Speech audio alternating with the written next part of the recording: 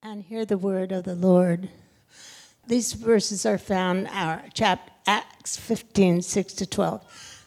The apostles and elders were gathered together to consider this matter.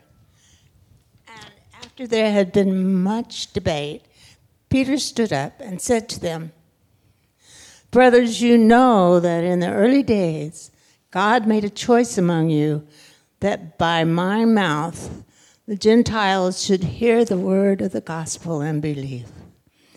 And God, who knows the heart, bore witness to them by giving them the Holy Spirit, just as he did to us. And he made no distinction between us and them, having cleansed their hearts by faith. Now, therefore, why are you putting God to the test by placing a yoke on the neck of the disciples that neither our fathers nor we have been able to bear? But we believe that we will be saved through the grace of the Lord Jesus, just as they will." And the assembly fell silent. And they listened to Barnabas and Paul as they related what signs and wonders God had done through them among the Gentiles. Thank you, Jill. You know, everybody who comes up here to read and pray does such an awesome job. I probably shouldn't say this, but Jill is still my favorite. Absolutely.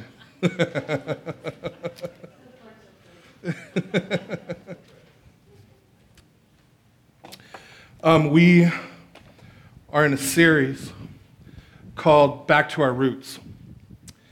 And we're looking at the early church, where we came from. We're looking at ways in which we can learn from the early church and ask God, what kind of church have you called us to be? What's it look like if we as a church are faithful in loving God, if we as a church are faithful in loving each other, if we as a church are faithful in loving our neighbor? What's that look like? That's why we're looking at these different churches in these different cities throughout the book of Acts.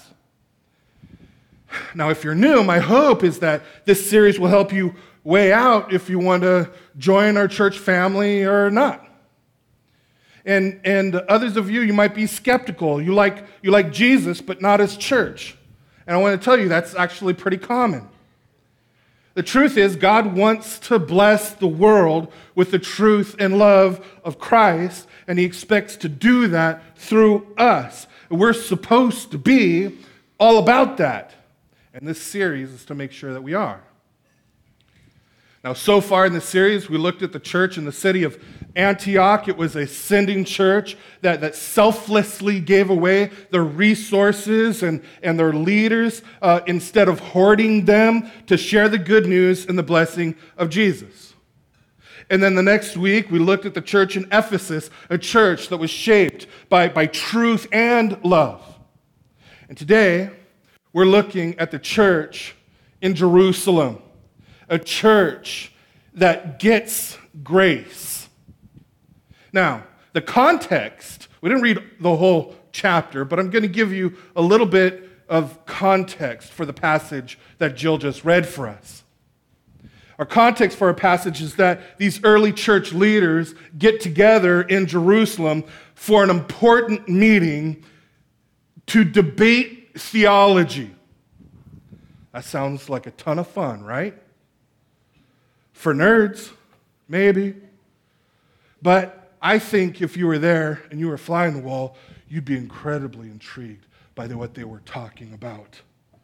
The topic they're debating is significant enough to be recorded here in the scriptures. It was significant enough to set the stage for the rest of the book of Acts. It was significant enough that ultimately it creates a church that gets grace.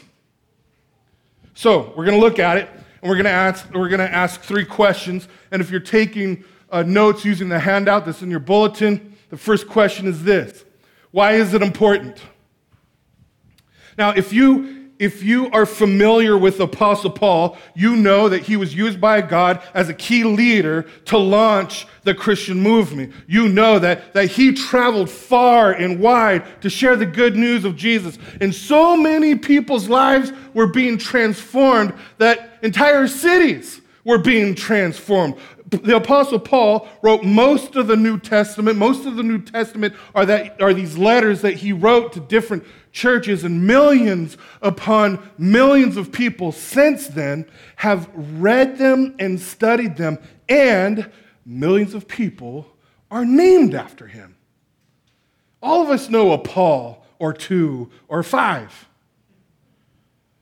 Paul is this pillar in the early church, and he hears about this debate, this issue that they're debating, and the Apostle Paul puts the brakes on his entire ministry to be a part of this discussion in Jerusalem. So this should tell us a little bit about how important this issue was. This issue was not insignificant. This issue was not boring. This issue was not just for theological nerds. It was incredibly critical. Now, you need to know that up to this point in church history, most Christians were Jews.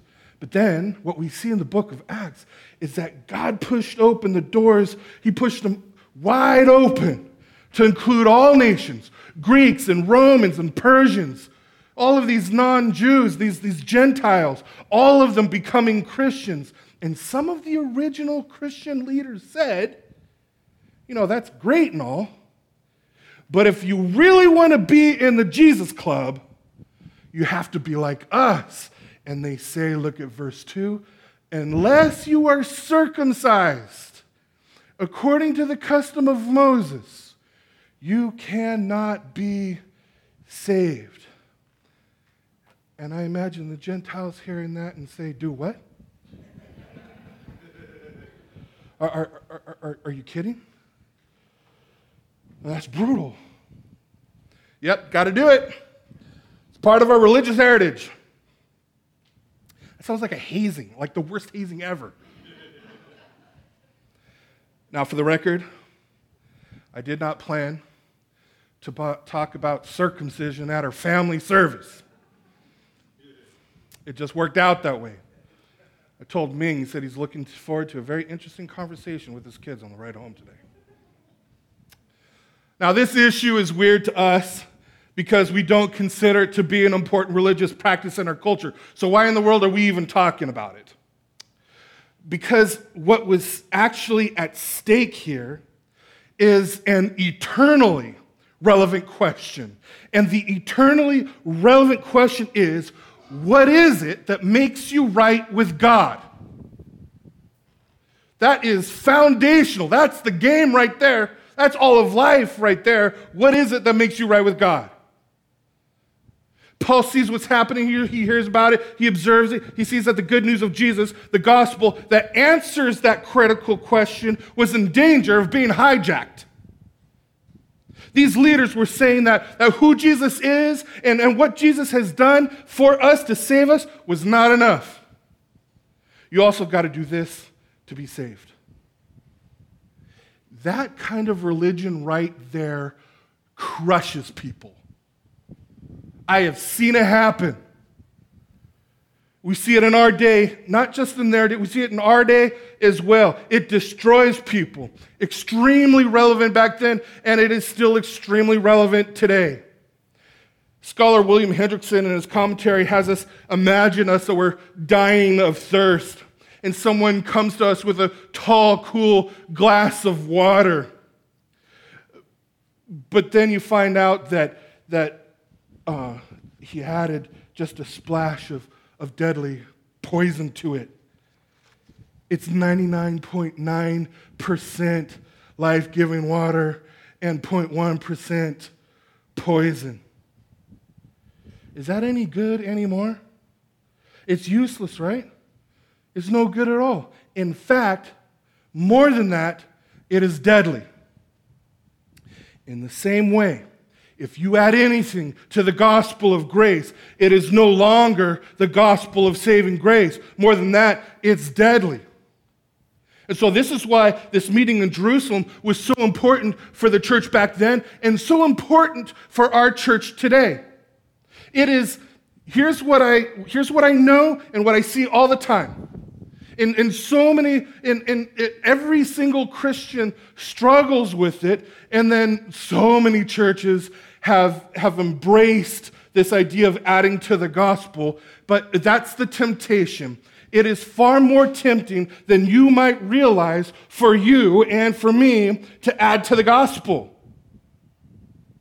If Christian leaders in the early church in Jerusalem struggled with it, we will too. For us, it's not about the Jewish ceremonial law of circumcision, but other things. And they could be good things.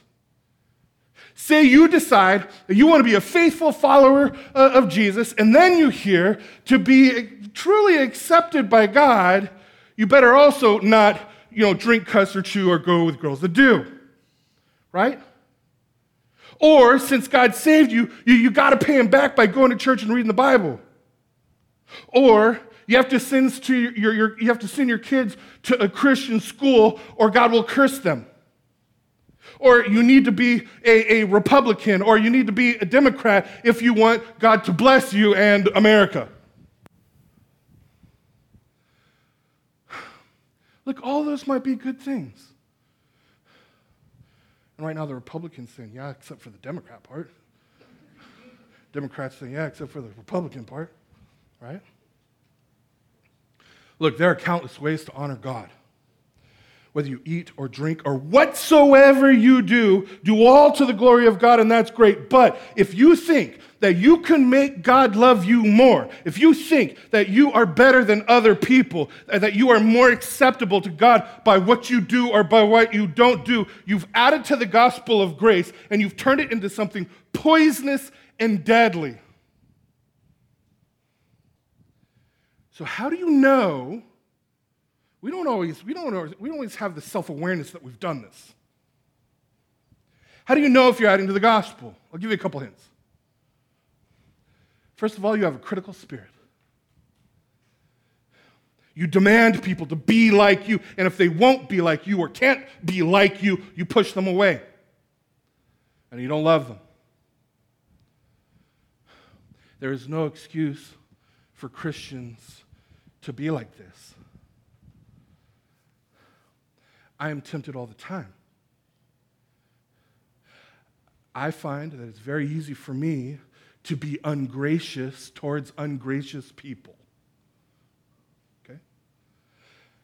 I'm tempted. Even I knew I'd be tempted to be ungracious even while I preached, which is why I add in little letters here on the side, don't yell here. I'm serious as a heart attack. I get worked up. I know a couple, I've known them for years. They were heartbroken. They wanted, part of their dream for their family was to have their own children, and they couldn't have children. And so the husband was talking to his dad about it, long-time Christian. I mean, decades. And his dad told him, why do you expect God to give you a child if you're not going to church?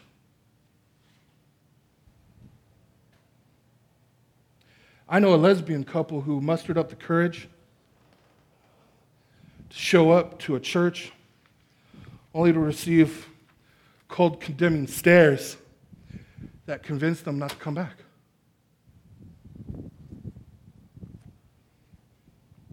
I've seen entire families ruined by self-righteous, heavy-handed, arrogant pastors.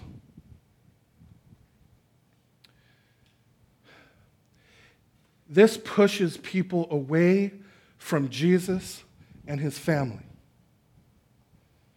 Do you see how critical this is?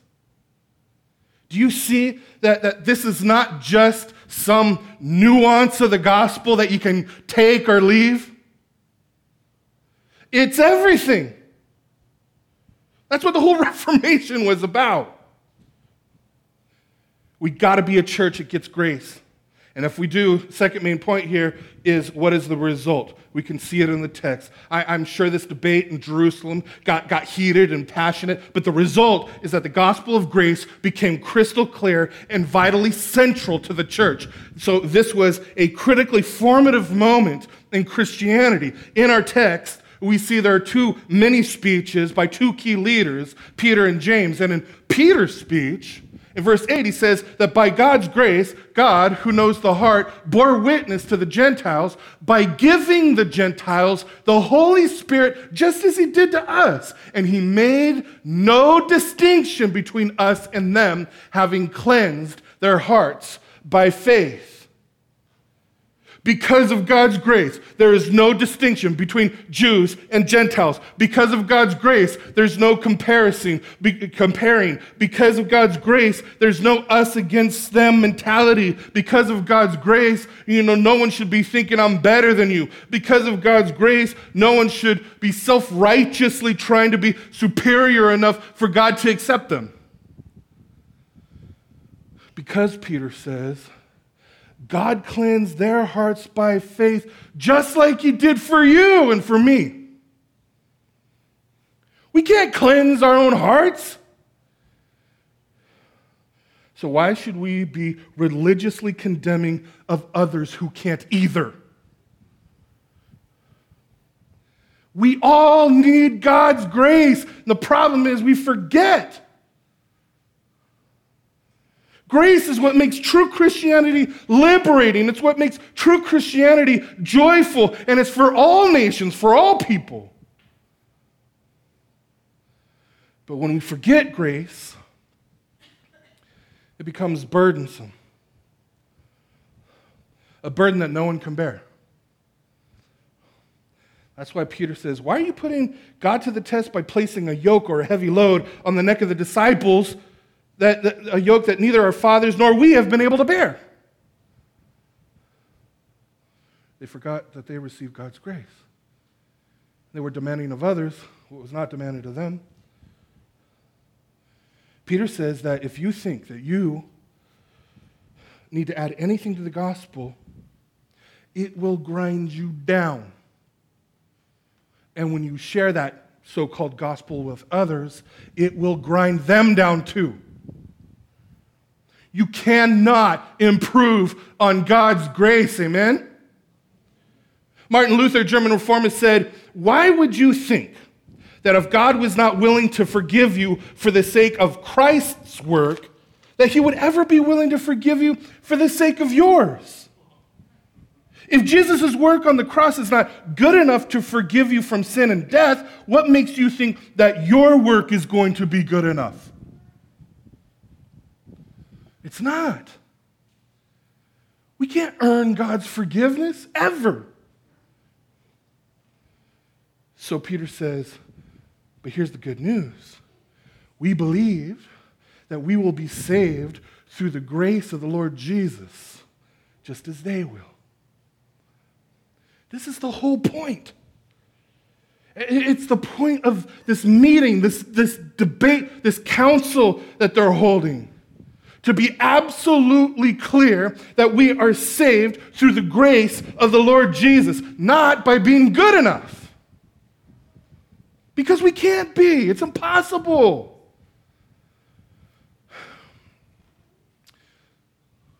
So that's Peter's speech. But then James replies. James responds.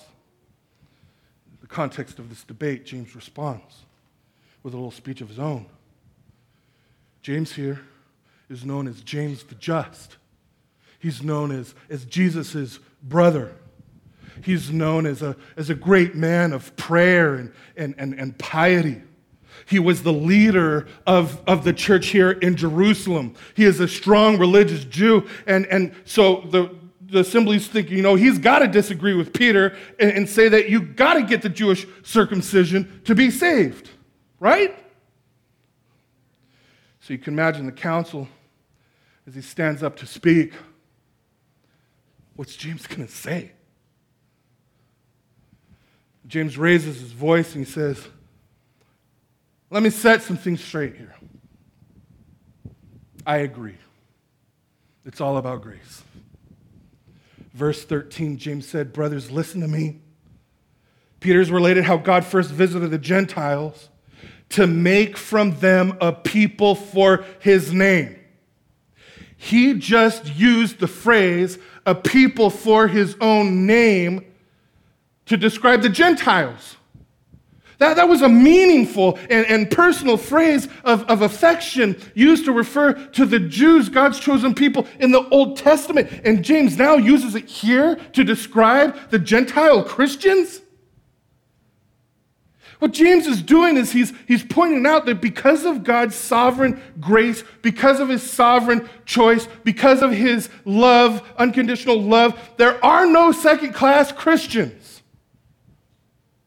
Because of God's grace, anyone can be a part of God's family. And he tells them, listen, we overlooked something. This was part of God's plan all along. And then he drops some Old Testament prophecy on him from the book of Amos, chapter 9. And he says this, in that day I will raise up all the nations who are called by my name, declares the Lord who does this. Like, how did we miss that one? And then James concludes with a decision. Therefore, my judgment is that we should not trouble those of the Gentiles who turn to God. He says we should write the Gentiles in Antioch, the Christian Gentiles in Antioch, a letter, and that letter should say, for it has seemed good to the Holy Spirit and to us to lay on you no greater burden. We will not trouble you with this anymore. This right here is a formative moment for Christianity. The gospel message became crystal clear. And so that's why Paul, in one of his letters to the church in Ephesus, he says it this way. He says, for by grace you have been saved through faith, and this is not your own doing. It is the gift of God, not a result of works, so that no one may boast. That's what this is all about right here. And if you add anything to the gospel, it's poison. The pure gospel of grace brings life and relief and joy. That is the fruit of the pure gospel. Third and last point. What lessons can we learn? I mean, what does this mean for us today, our lives here and now? I'll give you 4 things. First one is this. We all need to realize that there is no greater hindrance to Christianity than adding to the gospel. And unfortunately, adding to the gospel is pandemic. It is everywhere. And nobody can recognize it. And if they do, they shrug their shoulders and say, well, they're doing some good stuff. I'm not trying to cultivate a critical spirit among us. I just want to make sure that we understand what the gospel of grace is and recognize when something has been added to the gospel. That's critical for us.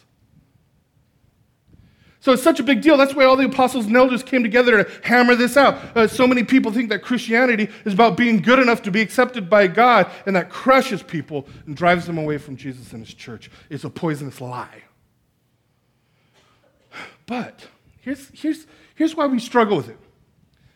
One reason anyway.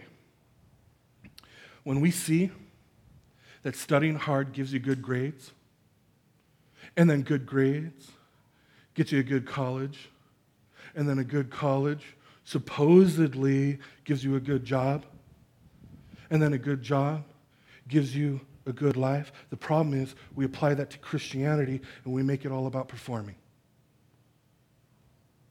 So Jesus comes into our world and he says, you can't perform your way into a relationship with an all-holy God. It doesn't work. On your own, Jesus says, you're doomed. And so Jesus adds, I did the performing for you.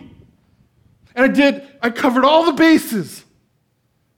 He says, this is how it works. You receive my work as your own.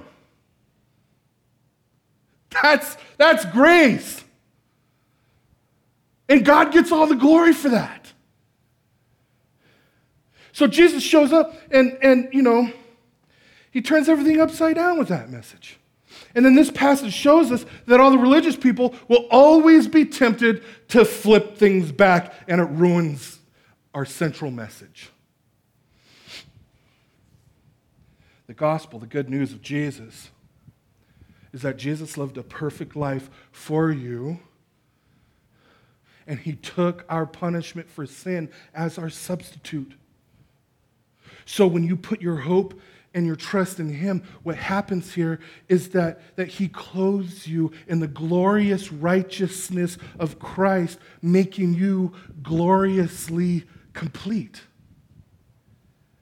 God accepts you, not because of what you have done, but because of Jesus and his grace and what Jesus has done for you. Second takeaway, second lesson. I mentioned this earlier. It's so easy for us to forget the gospel. Even people who preach it regularly every Sunday. Paul says in Galatians that he had to correct Peter, the one who just declared the gospel by grace. Paul had to confront Peter and correct him because Peter was, he was eating and fellowshipping with the Gentile Christians until the circumcision club showed up.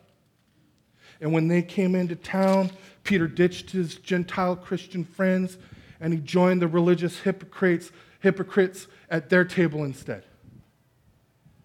And so Paul says, I saw that their conduct was not in step with the truth of the gospel. And Paul had to set them all straight and remind them of the gospel of grace, especially Peter, the apostle, the disciple who spent years with Jesus himself. If Peter can forget, guess what? We can forget. We get gospel amnesia. Happens all the time. This is why, as a central value for our church, that we will regularly preach the gospel of grace here every single Sunday morning. Every Sunday morning. It is why that we reflect on the gospel of grace together in our home groups, in our smaller DNA groups. We forget God's grace, that by his grace, we are his sons. By his grace, we are his daughters, that Jesus lived perfectly for us and gave us the credit. And then we live in response out of gratitude and loyalty and with joy. Now, remembering the gospel, the truth of Jesus, it happens best in community. Being by yourself, it just doesn't work. And we see that in our passage. They had to wrestle with this truth, and they had to talk about it and process it together. Community brings clarity and understanding. We need community to grow and better understand the gospel, to better apply it to our life, because what it does when we remind each other, it stirs our hearts with love and loyalty for Jesus, and it shapes our lives and shapes our church, shapes our witness. We need to remind each other because we forget. So, What's one thing that we can do? What's one thing you can do to make sure that you don't forget? Well, last week we mentioned Gospel DNA groups. That's great. Sign up on a card, see Charity, see me, 3 men, 3 women getting together to encourage each other in the gospel. Maybe you can't do that. That's an option. I'll list that first. But if you can't do that, here's what I encourage you to do. Ask other brothers and sisters who you have observed applying the gospel to their life and encouraging other people in the gospel. Ask them, invite them, deliberately, go up to them, go out of your way, tap them on the shoulder, and ask them to speak truth into your heart and life. Ask them to observe your life. Go to them with questions. And maybe you see Tom Wing, building up and encouraging his children in the gospel and the truth of the Lord and his grace. And maybe you go to Tom and you say, can we hang out together? Because I see something different about your life, and I just want to I want to learn how that could be part of my family too. Or you see a single brother who, he's not getting smashed all the time, and he's not putting notches on his belt with all the college girls or anything like that. For some reason, he's like on fire for God, and he's full of joy, and he's got a strong witness, and you're struggling, and you're like, man, I know, I want that kind of heart. You go up to that person, talk to them, ask them, we need to hang out. Can you carve out some time for me? So my encouragement to you is identify people. Think of somebody, if you're not in a DNA group or something, think of somebody you can go to and meet with and ask them, tell them, you're looking for somebody that can encourage you in the gospel so that you can be more in step with the gospel like the Apostle Paul was. Or show you how you're out of step with the gospel like Peter was in the book of Galatians. That is one simple thing you can do. And you don't need to sign up on a card for that. You can just do it on your own. Okay? Third, grace leads to love. In verse 28, in James' letter to the Gentile Christians, he says, "For it seemed good to the Holy Spirit and to us to lay on you no greater burden than these requirements, that you abstain from what has been sacrificed to idols, and from blood, and from what has been strangled, and from sexual immorality." Now, this might seem a little confusing, right? Because he just made it clear that obeying the ceremonial law does not save you. God's grace does. So why does he give restrictions that sound like ceremonial law? Well, his point is that God's grace sets them free to abstain not only from obvious sin like sexual immorality, but also free to accommodate the sensitivities of their Jewish brothers and sisters in Christ. He doesn't say, hey, now that that's all clear, that the gospel is all about grace, who cares about your Jewish brothers and sisters who struggle with them? Forget those losers. No, he's encouraging them to be gracious. Like the Apostle Paul, who is passionate about the gospel of grace. In 1 Corinthians 9, Paul says, "For I am free from all. I've made myself a servant to all, that I might win more of them. To the Jews, I became a Jew in order to win Jews." And he goes on to say, "I've become all things to all people, that by all means I might save some. I do it all for the sake of the gospel, that I may share with them in its blessing."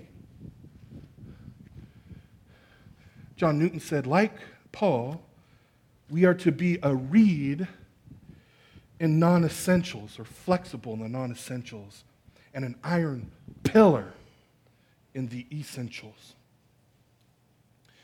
Fourth and last lesson here. Grace brings freedom and joy. So these Christian Gentiles, they received this letter. These Christian Gentiles in Antioch received this letter that tells them they don't need to be circumcised to be saved. And then it says, they rejoiced. I would too. They rejoiced because of its encouragement. Well, why did they rejoice? Well, I've been throwing this word around, circumcision, like it's not weird, but it is a little weird. At least to us, because it's from a different time and different culture that we can't fully absorb or understand. In a short video clip I saw last week, Tim Keller is doing some teaching, and he said, "Why in the world did God mark his Old Testament people with circumcision? Why was that the mark of his covenant relationship between him and his people?" And he says, why didn't he just give everyone tattoos? Keller explains that most theologians will say there is significance to the fact that circumcision, especially in a day before modern medical tools, circumcision was gory and bloody and intimate and gross and a result of being vulnerable. He says that the mutilation points to the penalty that we deserve for our destructive sin that broke our covenant relationship with God. The penalty, the curse, cuts off our intimate, life-giving covenant relationship with Him. And we've experienced this when we wrong someone and they know it, or when we cheat on somebody and they know it, or when we lie about someone and they find out. It ruins the relationship. Intimacy is cut off. Paul has some peculiar words in Colossians chapter 2 where he says, "In Him, in Christ also, you were circumcised with a circumcision made without hands by putting off the body of flesh by the circumcision of Christ." Circumcision, of course, what's he talking about here? "And you, who were dead in your trespasses and the uncircumcision of your flesh, God made alive together with Him, having forgiven us all our trespasses by canceling the record of debt that stood against us with its legal demands. This He set aside, nailing it to the cross." And so what we're gathering here is that this really is about the cross. On the cross, Jesus' relationship with the Father was cut off brutally. Jesus was experiencing the cosmic curse of the covenant so that we could experience the cosmic blessing of the covenant.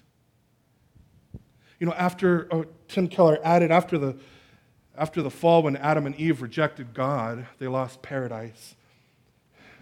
And they experienced separation from God and true life. And then who guards the way back into the garden? It was an angel with a sword, a really big knife. He says this shows us that the only way back to the tree of life is to go under the sword. And you know, in a sense, Jesus did that for us. And for Jesus, circumcision points to the penalty and curse. But for us, it points to grace and blessing.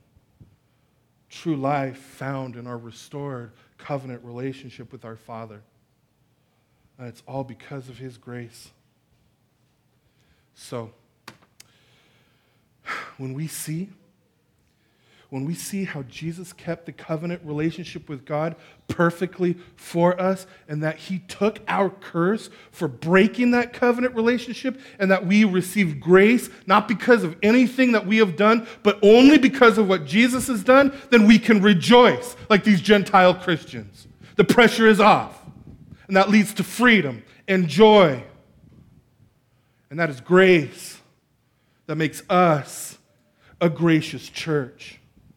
And makes us a church that gets grace and then shares grace.